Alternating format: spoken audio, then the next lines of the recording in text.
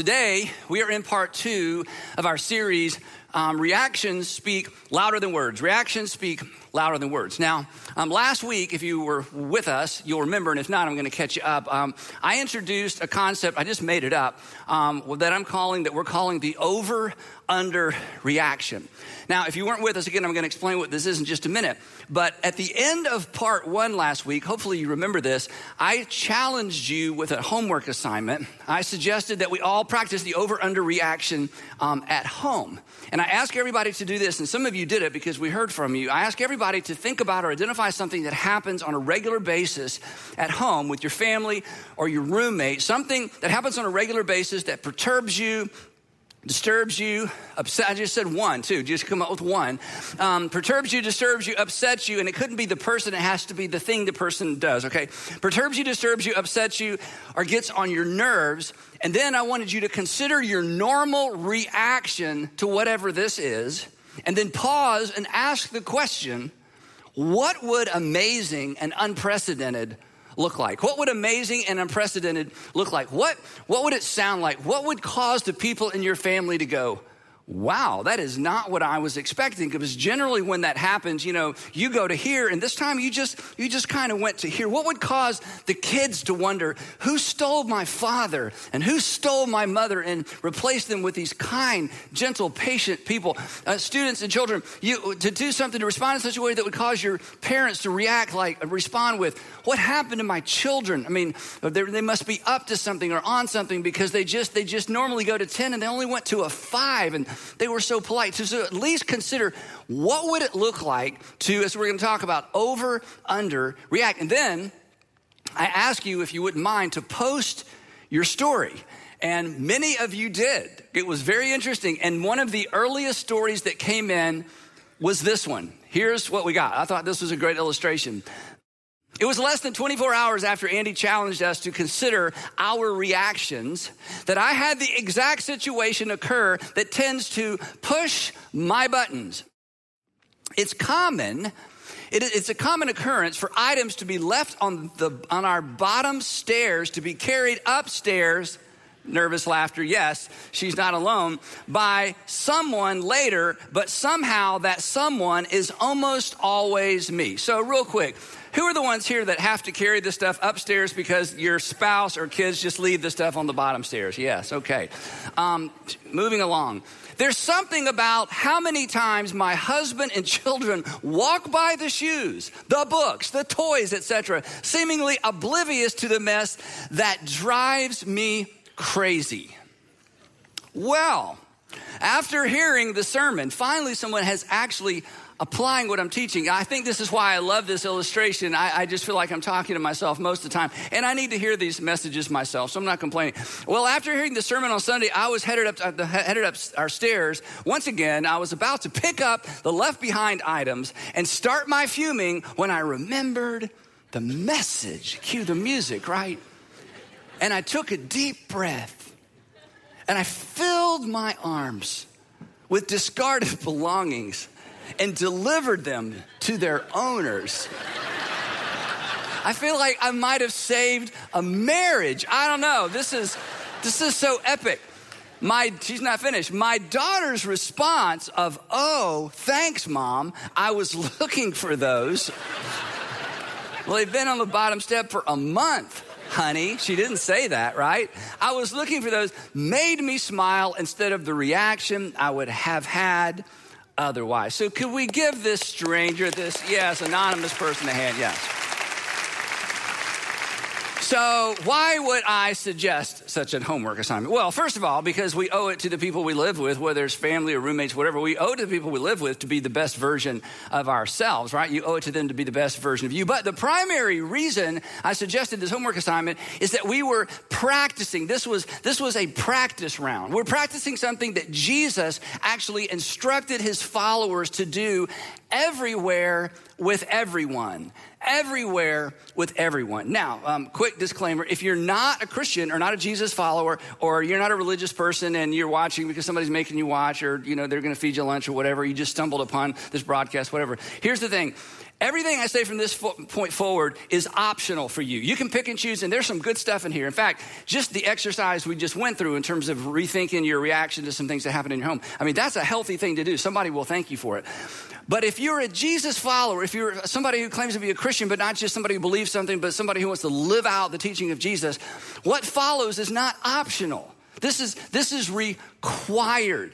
And Jesus is what we're going to do is we're going to practice now, not just home, but everywhere, what Jesus instructed his followers to do everywhere with everyone. Because he understood that while actions speak louder than words, reactions speak louder than either. Actions speak louder than words, but our reactions speak louder than either. Because reactions cause people, especially certain kinds of reactions we're going to talk about, they cause people to stop and stare. If you've walked in to the office and somebody's overreacting or having a react, we just stop and stare. Two types of reactions in particular cause people to stop and stare. First one I just mentioned is the overreaction.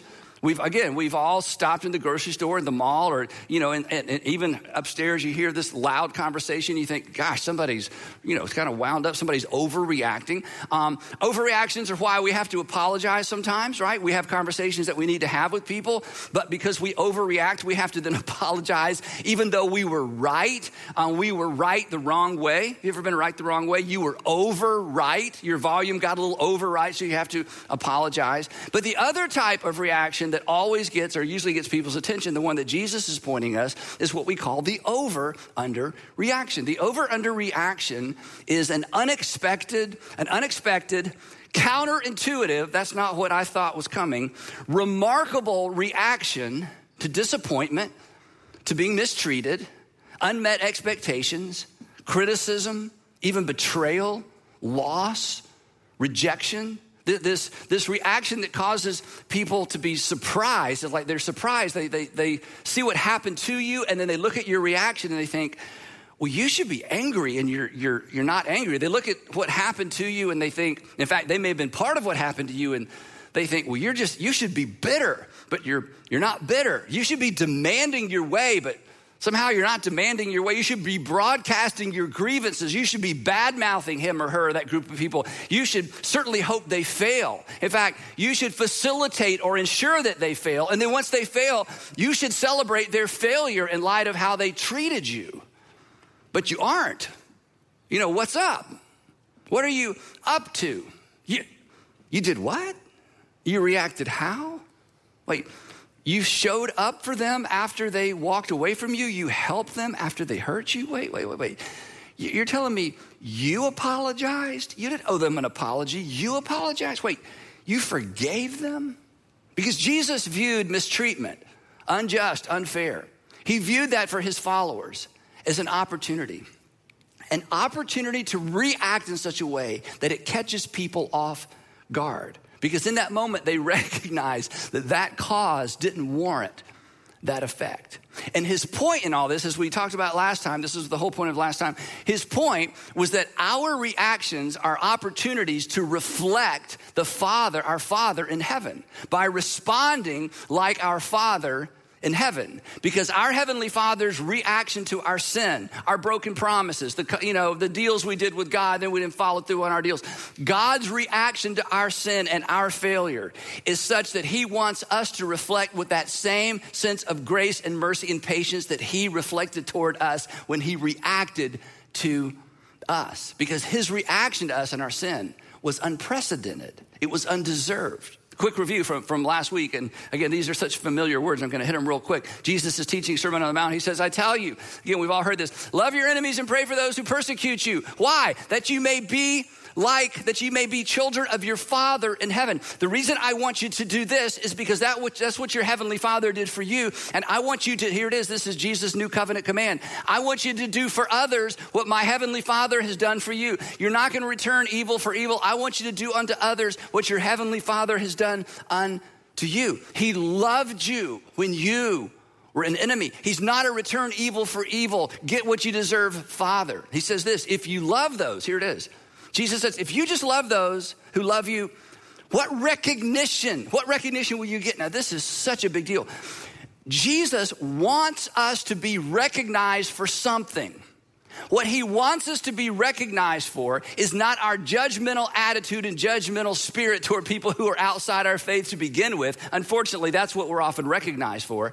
He wants us to be recognized for our unusual reactions to negative circumstances and negative people, to be recognized for how we didn't react. And again, if you're not a Christian or you're not a religious person or you used to be, and I understand, one of the reasons you push back on Christianity is the way that Christians have reacted toward you and the expectations they put on you. And if, again, you follow Jesus through the Gospels, Jesus is like, that's not what I want you to be known for. I want you to be known for love that is characterized by God's love for you. And I want your reactions to be so under that it gets people's attention, and ultimately they give their attention to my Father and your Father in heaven. Then Jesus said this, and then we're going to move on. He said, and if you welcome or associate with or lean into, if you welcome your own people, you know what your own people are. Those are the people that, well, they're your own people. You just relax. They're just like you, live like you, kind of look like you, behave like you, same values as you. They're just so comfortable. You don't even have to work at it. He said, if you only welcome your own people, what are you doing more than others? Jesus says, I want you to stand out, not because you're judgmental and not because you claim to be better. I want you to stand out because in every way, you're more than. You're more than accommodating. You're more than forgiving. You're more than gracious. You're more than merciful. You're just more than. So that was last week. He says, I want your reactions to reflect the reactions of your Heavenly Father toward your sin. I want those same reactions when things don't go your way, unjust, hurt, whatever it might be. I want your reactions to reflect the reactions of your Father in heaven. I want people to recognize me by our reactions. But that's just the first part of this equation. There's something else at play that perhaps is more fundamental and more at the epicenter of what it means to be a Jesus follower and what it means to be a Christian, because our reactions aren't just opportunities to reflect what God is like. Here's where we're going to go for the next few minutes. Our reactions reflect our confidence or our lack of confidence in God. Our reactions, you can always tell something about a person by their reactions. We all know how to behave when behaving suits our purposes, right? That's why actions speak louder than words, but reactions speak louder than all of it. If you want to know what a person's really like, watch their reactions, right? Our reactions say something to the people around us, whether we recognize it or not. Our reactions say something to the people around us about really how confident we are in God or how much confidence we lack in God. Again, this is one of the reasons that people so easily dismiss Christianity. When things don't go our way as Christians, we have a tendency to react as if God is not in control. We have a tendency to react just like everybody else. And for people outside our faith, of course, they're like, I knew it. You play the part. You're nice when you need to be nice and polite and all that. But boy, when you were under pressure, when things didn't go in your way, when she walked out, when you were betrayed, when I treated you unkindly, I saw what's really in there. And what's in you is the same thing that's in me. And there's no difference between us. Your faith is just something you're leveraging for your own benefit. There's nothing to it. Our reactions reflect who we believe controls outcomes. That, just to be honest, I think you can relate to this. I overreact when I'm convinced that things are spinning out of control. But specifically, I overreact when I think things are spinning out of my control. So here's the question. We're going to come back to this at the end, but I just want to put this out there for the next few minutes. What do your reactions, this is for Jesus followers only, for Christians. Everybody can play, but for Christians specifically. What do your reactions say about your confidence in God? As a parent, as an employer, as an employee, as a citizen, if somebody just looked at the way that you react, physically, online, wherever it might be, what do your reactions, what do my reactions say about our confidence in God? And how would you react? And how would I react to disappointment and heartbreak and being treated unfairly or unkindly if I was absolutely convinced that God is with me and you were absolutely convinced that God is with you? If you were absolutely convinced, as the New and Old Testament teach, that God in some way, shape, or form determines outcomes. What if you really believe what the Apostle Paul wrote, this famous statement that so many of us have heard so many times, many of us can quote it from memory, that all things actually work out together for good, for those who are loved by God and those who love God and are called according to his purpose. What if you really believe that God was in the details and God could work through the details for his glory and ultimately your good? If you were absolutely convinced of that, if I was absolutely convinced of that, how would I react and how would that impact my reactions and your reactions? This is the point that Jesus made throughout his ministry. It's what he invited his first century followers to embrace, and it's what he invites us. In fact, he requires us to embrace this. And when you see this played out, if you ever see this played out in real life or you read a story about how this is played out with the Jesus follower, it's so powerful. It's amazing. I want to share a story, and I know I've shared this before, but I don't remember how long ago it was, so just bear with me if you've heard me share this before. But this was such a defining moment for me. I was in my mid-20s. I was with my dad, and he's a pastor, and he had been nominated to be the president of his denomination, and it's a huge denomination, and they were about to have a big gathering in an arena. There were 35,000 delegates going to show up to vote. And the denomination was kind of split down the middle. And there was a group that loved my dad and what he represented. There was a group that did not love my dad and hated, not hated, but just were not for what he represented. And so the day before the election, there was a news conference. And so I was with him. So I stood in the back of the room against the wall. And he was at a big conference table. And across the conference table from him was a guy who did not like him at all and made that very evident. And there was 4 or 5, maybe 6 or 8 agencies there kind of covering this. It was kind of a big deal. This, again, long time ago. And my dad, they asked him some questions. And then the other guy who represented the other side began talking about my dad. Now, I don't know if you've ever been in a room where somebody is critical of one of your parents or anybody that you love and respect. And I was so mad. And again, I wasn't necessarily supposed to be there, but I was standing against the wall, and I could see through the crowd. I could see my dad's face and the back of the other guy's head.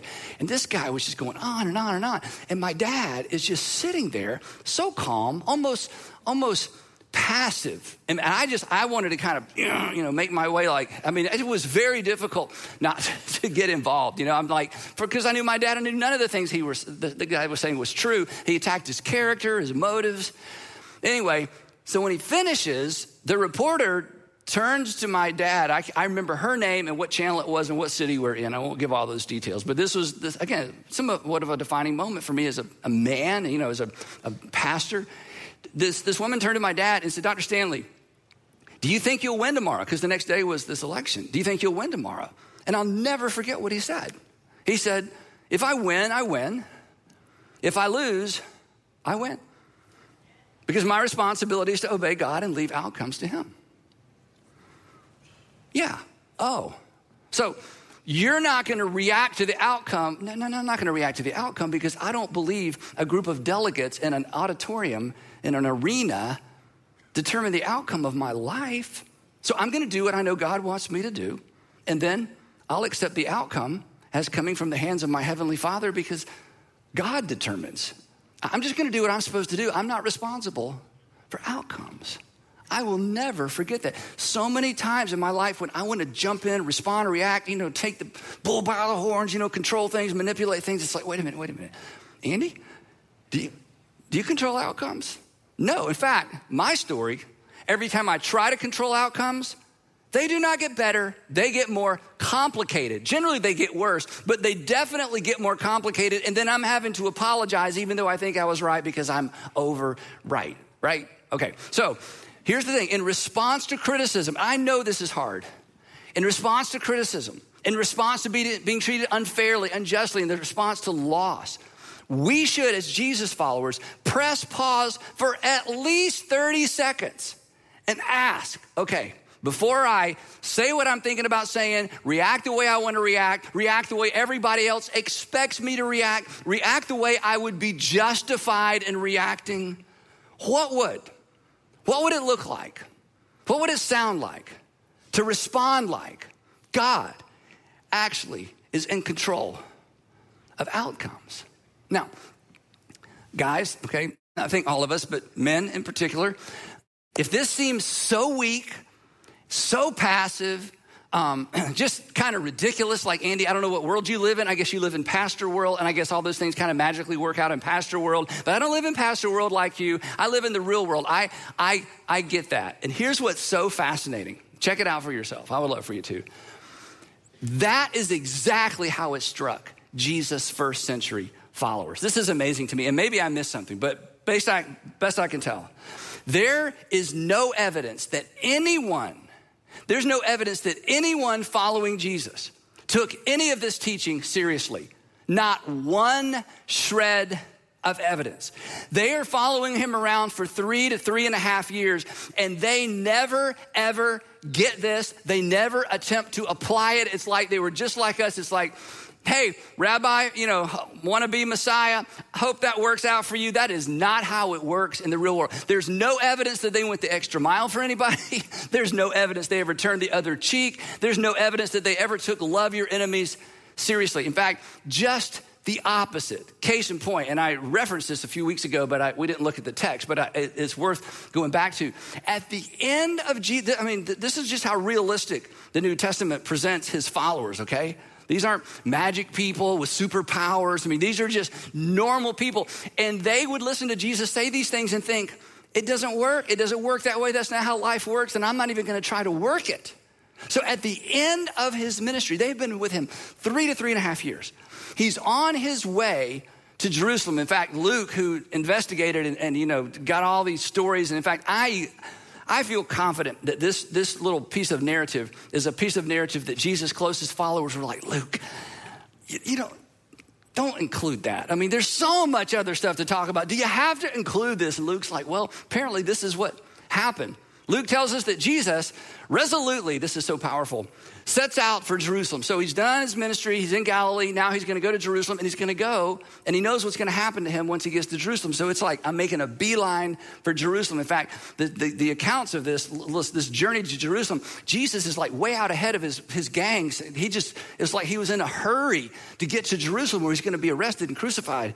But anyway, he's on his way to Jerusalem, and then here's what happens. So the direct route is right through Samaria, and as you know, the Jews and Samaritans in the first century did not get along for a variety of reasons. So here's what happened.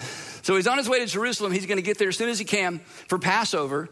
And he sent messengers on ahead who went into a Samaritan village to get things ready for him. So he sends 2 of his guys or 3 of his guys ahead to say, hey, let them know there's a big group coming. We need a place to stay. We need a place to eat. We're willing to pay, but there aren't hotels. But hospitality was a big deal in ancient times because there weren't hotels, and it was dangerous to spend the night on the road or on the highway. And so he sends a group to, ahead to give them a heads up. Hey, a group's coming. It's a big group. Could have been 20, 30 people. We don't know how many people were traveling with Jesus at this point. But the people there in the Samaritan village did not welcome him because he was heading for Jerusalem. He was heading to Jerusalem for Passover. This was so offensive to the Samaritans because the Samaritans viewed a different mountain, Mount Gerizim, as the holy site chosen by God. The Jews chose Mount Moriah and said, no, it's Mount Moriah is the holy site. And so they'd built the temple on Mount Moriah. So the fact that Jesus and his guys are going to Jerusalem, that was just offensive. It was just in your face. You're wrong about what God is like and God's people. And so we're on our way so they're like, nope. You can't stay with us. So they responded with inhospitality, which was so offensive in ancient times. Because again, hospitality to travelers on the road was expected. Now these guys have been with Jesus 3 years. They've heard the sermon. We call it the Sermon on the Mount. That was Jesus' standard message. Wherever he went, scholars believe, this was Jesus' standard message. It's only recorded for us, the whole thing in Matthew, part of it in Luke. But most people think, for 3 years, this was Jesus' core message. So the disciples have sat through this sermon over and over and over. When the disciples, James and John, saw this, this is John who, as an old man after the resurrection, brings us the phrase that everyone's heard that no one had heard before. John is the one who introduces us to the concept that God is love. This is the same John that penned John 3:16. For God so loved the world that he gave his one and only son, that whosoever believes in him should not perish but have eternal life. Same guy, pre-resurrection. When the disciples, James and John, saw this, they said, Lord, do you want us to call down fire from heaven and destroy them? Same guy. It's like, what? Yeah. Hey, we'll teach them to offend our rabbi. Would you just empower us for just a minute? You don't have to do it. You stand back. We don't want you to be associated with this. Could we just stand outside the city and call down fire and burn up every single living person in the whole Samaritan village because they wouldn't let us spend the night? Don't you think that would be appropriate? I mean, there's Old Testament precedent for this. And Jesus is thinking, I am like the worst rabbi in the history of rabbis. I mean, not only is that inappropriate, it's 100% opposite of everything you've seen me do, everything you've seen me pray, everything you've heard me pray, everything I've taught. But Jesus turned to them and he rebuked them. And the Greek word here is the word that he always used in the Gospels for rebuking demons. It's like the strongest kind of rebuke. Like, no, we're not gonna call down fire and burn up the village. Have you not heard anything I've said? I don't return evil for evil. And if you're gonna follow me, you gotta give that up as well. That's not how it's done in my kingdom. That's just another version of kingdoms of this world. I'm introducing something brand new. I want you to respond to people the way your heavenly Father has responded to you and your sin and your brokenness and your inconsistency, your broken promises. So no, we're not gonna call down fire from heaven, John. Can you imagine how stupid? And all these guys must have felt, we're gonna get to that in a second. On the other side of the resurrection, they're like, goodness gracious, he was patient with us. Then he and his disciples, they just went to another village. From that village, they make their way to Jerusalem. In Jerusalem, they watch Jesus apply his teaching in the most extreme ways imaginable. When they come to arrest him in the garden at night, he doesn't resist. The 11 apostles, they resist and run. Jesus doesn't resist. It's interesting in the Gospels, it's very clear that the temple authorities sent a small army to arrest Jesus. Why? Well, they assumed he would react like they would if somebody came to arrest them in the middle of the night. But Jesus was nothing like them. He was more than. He underreacted. He surrendered. And they beat him and they flogged him. They didn't flog him. They beat him and they mistreat him and they accuse him of all kinds of stuff and they have paid off witnesses. And Jesus just doesn't react. And eventually they take him to Pilate. You know this story because they need permission from the Roman governor to execute Jesus. And Pilate doesn't want to execute Jesus. He kept saying, okay, granted you don't like him. Granted he's offended you. Granted he claims to be somebody that maybe he's not. But this isn't worthy of a death sentence. Pilate just could not understand, why do you hate this man so much? So Pilate, in an attempt to at least save, a little bit of Jesus' life, sends Jesus out to be flogged. People die from flogging. You know the detail. We've talked about that before. Then he brings him back to the crowd, hoping there will be like, oh, goodness, that is enough. We're done here. And they're like, no, we want you to crucify him. Pilate's like, wait, you want me to crucify someone we just flogged? What is wrong with you people? What is it about this man you hate so much? Then he calls Jesus in. Now at this point, Jesus is literally bleeding to death slowly. He's bleeding out. And Pilate questions him. And Jesus won't answer his questions. And in this exchange, we get just a little bit of a clue as to why Jesus was able to underreact. We catch a glimpse, honestly, of the perspective that he has invited us to adopt in far less extreme circumstances. Pilate says this is so powerful to me. He says to Jesus, do you refuse to speak to me? Hey, do you refuse to speak to me? Don't you realize who I am? Don't you realize I have the power to either free you or crucify you? Do you not recognize I control the outcome of this situation? Look at me. Answer my questions. But did he? Did Pilate really have the power to determine the outcome of the situation? If this is why this is so powerful. And again, I would never get up and suggest any of this to you if it was just based on my insight or my experience, because your experience, for many of you, it's far more diverse. It's far more extreme. You've faced things, dealt with things I have never dealt with, that I probably will never deal with. So please don't hear this coming from me. This is just what it means to follow Jesus. If Jesus believed that Pilate determined the outcome of his story, he would have reacted like everybody else reacts in this situation. He would have been begging for a quick death. But Jesus didn't see it that way. Jesus invites us not to see it that way either. Jesus answered, this is so powerful. John had insiders. That's how we know this happened.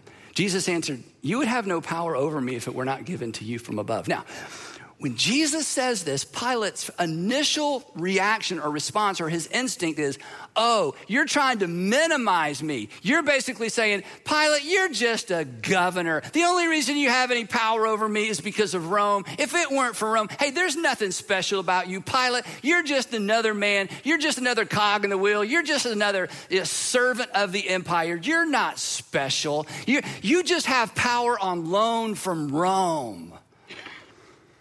But we know from what happens next, that may have been a fleeting thought in Pilate's mind. Oh, you're just comparing my power to But there was something about this man. There was something about the look in Jesus' eyes. There was something about his peace that unnerved Pilate. And Pilate realizes he's not talking about Rome. This fearless, courageous, irritating rabbi is referring to a power that goes beyond Rome, beyond the emperor, beyond the empire. And John tells us that in this moment, Pilate is now afraid of Jesus, because Pilate recognizes, I may not have as much power as I think. From then on, the text tells us, from then on, he tries to set Jesus free, but he could not, because he did not have as much power as he thought he did. Jesus is crucified, you know that. Nobody would make this up. He forgives his crucifiers on the spot.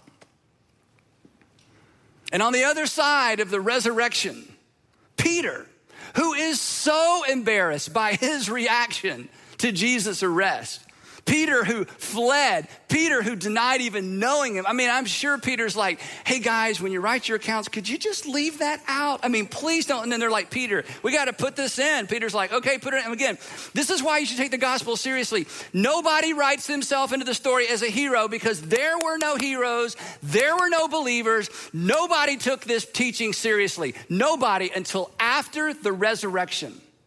And after the resurrection, all of a sudden, this begins to make sense for these men and the women that follow Jesus. And so when Peter writes a letter, or actually dictates a letter to a group of Christians, here's what he writes. And remember, I'm not reading the Bible, okay? This isn't the Bible. I'm reading what Peter dictated about his own personal experience with Jesus that was later included in what we call the Bible. And the reason I say that is not to discount the value of the Bible. I read it every single day, preach from it every single weekend. But I want you to put this in historical context, because it's so powerful. I don't want you to miss it. Because we look at the Bible and sometimes it's like a spiritual magic book. And Peter's like, no, we're real people with real lives and real fears and real concerns and real doubts. But I'm telling you, when you see someone crucified and die, and then you have breakfast with them on the beach in a few days, everything comes together for you, okay? You take everything that person said seriously. And here's my perspective on the other side of the resurrection. As embarrassed as I am by my reaction to Jesus' arrest and crucifixion, here's what Peter writes. He says, when they hurled their insults at him, Peter was there for this. He saw this. When they hurled their insults at him, he did not retaliate, just like he had taught us for 3 years. When he suffered, he made no threats, just like he taught us over and over and over, and we just didn't get it, because who does that? Who responds that way? Who reacts that way? That's not the way the world works. Instead, again, with the perspective of seeing him die and seeing him rise, instead, and here's our clue, okay? Here's our clue. Here, once again, is our peek behind the curtain to know what was going on in the heart and the mind of our Savior. This is the perspective that empowers you. This is the perspective that empowers you to opt for the over-under reaction. You ready? Here it is. I love this phrase. Instead, he entrusted himself to him who judges justly. Peter's like, we finally got it. He never lived a day of his life assuming that anyone other than his heavenly Father determined outcomes. See, when I finally, and in those moments when I pause long enough to do this, and I'm just as, believe me, I fail this so often. But in those moments where I get it right, when I'm willing to pause and decide that you don't control outcomes, and circumstances don't ultimately control outcomes, and being treated unjustly or unfairly or being criticized that those people don't, when I entrust myself to my Heavenly Father who judges justly, do you know what I'm then free to do? I'm free to respond to you and to my accusers and to those who've mistreated me the way my Father in heaven responded and reacted to me. Because in that moment, I take control away from the people that I'm tempted to believe have control over my life. In those moments, I'm, to embrace Jesus' words, I'm willing to acknowledge that, you know what? They have no power over me. But when we react in like kind, when we react to people's circumstances, you know what we do? We basically give them power and control over us. And these are the very people we don't want to have power and control over us. We declare they determine outcomes. They control our future. They're in charge. And Jesus invites us and instructs us to live as if that is not the case. Because, look up here, that is not the case. And after the resurrection, this becomes clear. Suddenly, everything Jesus said in the Sermon on the Mount, it's like, oh, this makes sense. His invitation to love and serve an enemy, just like he loved and served an enemy, just like he loved and served me. The invitation, this is the big one, not to worry.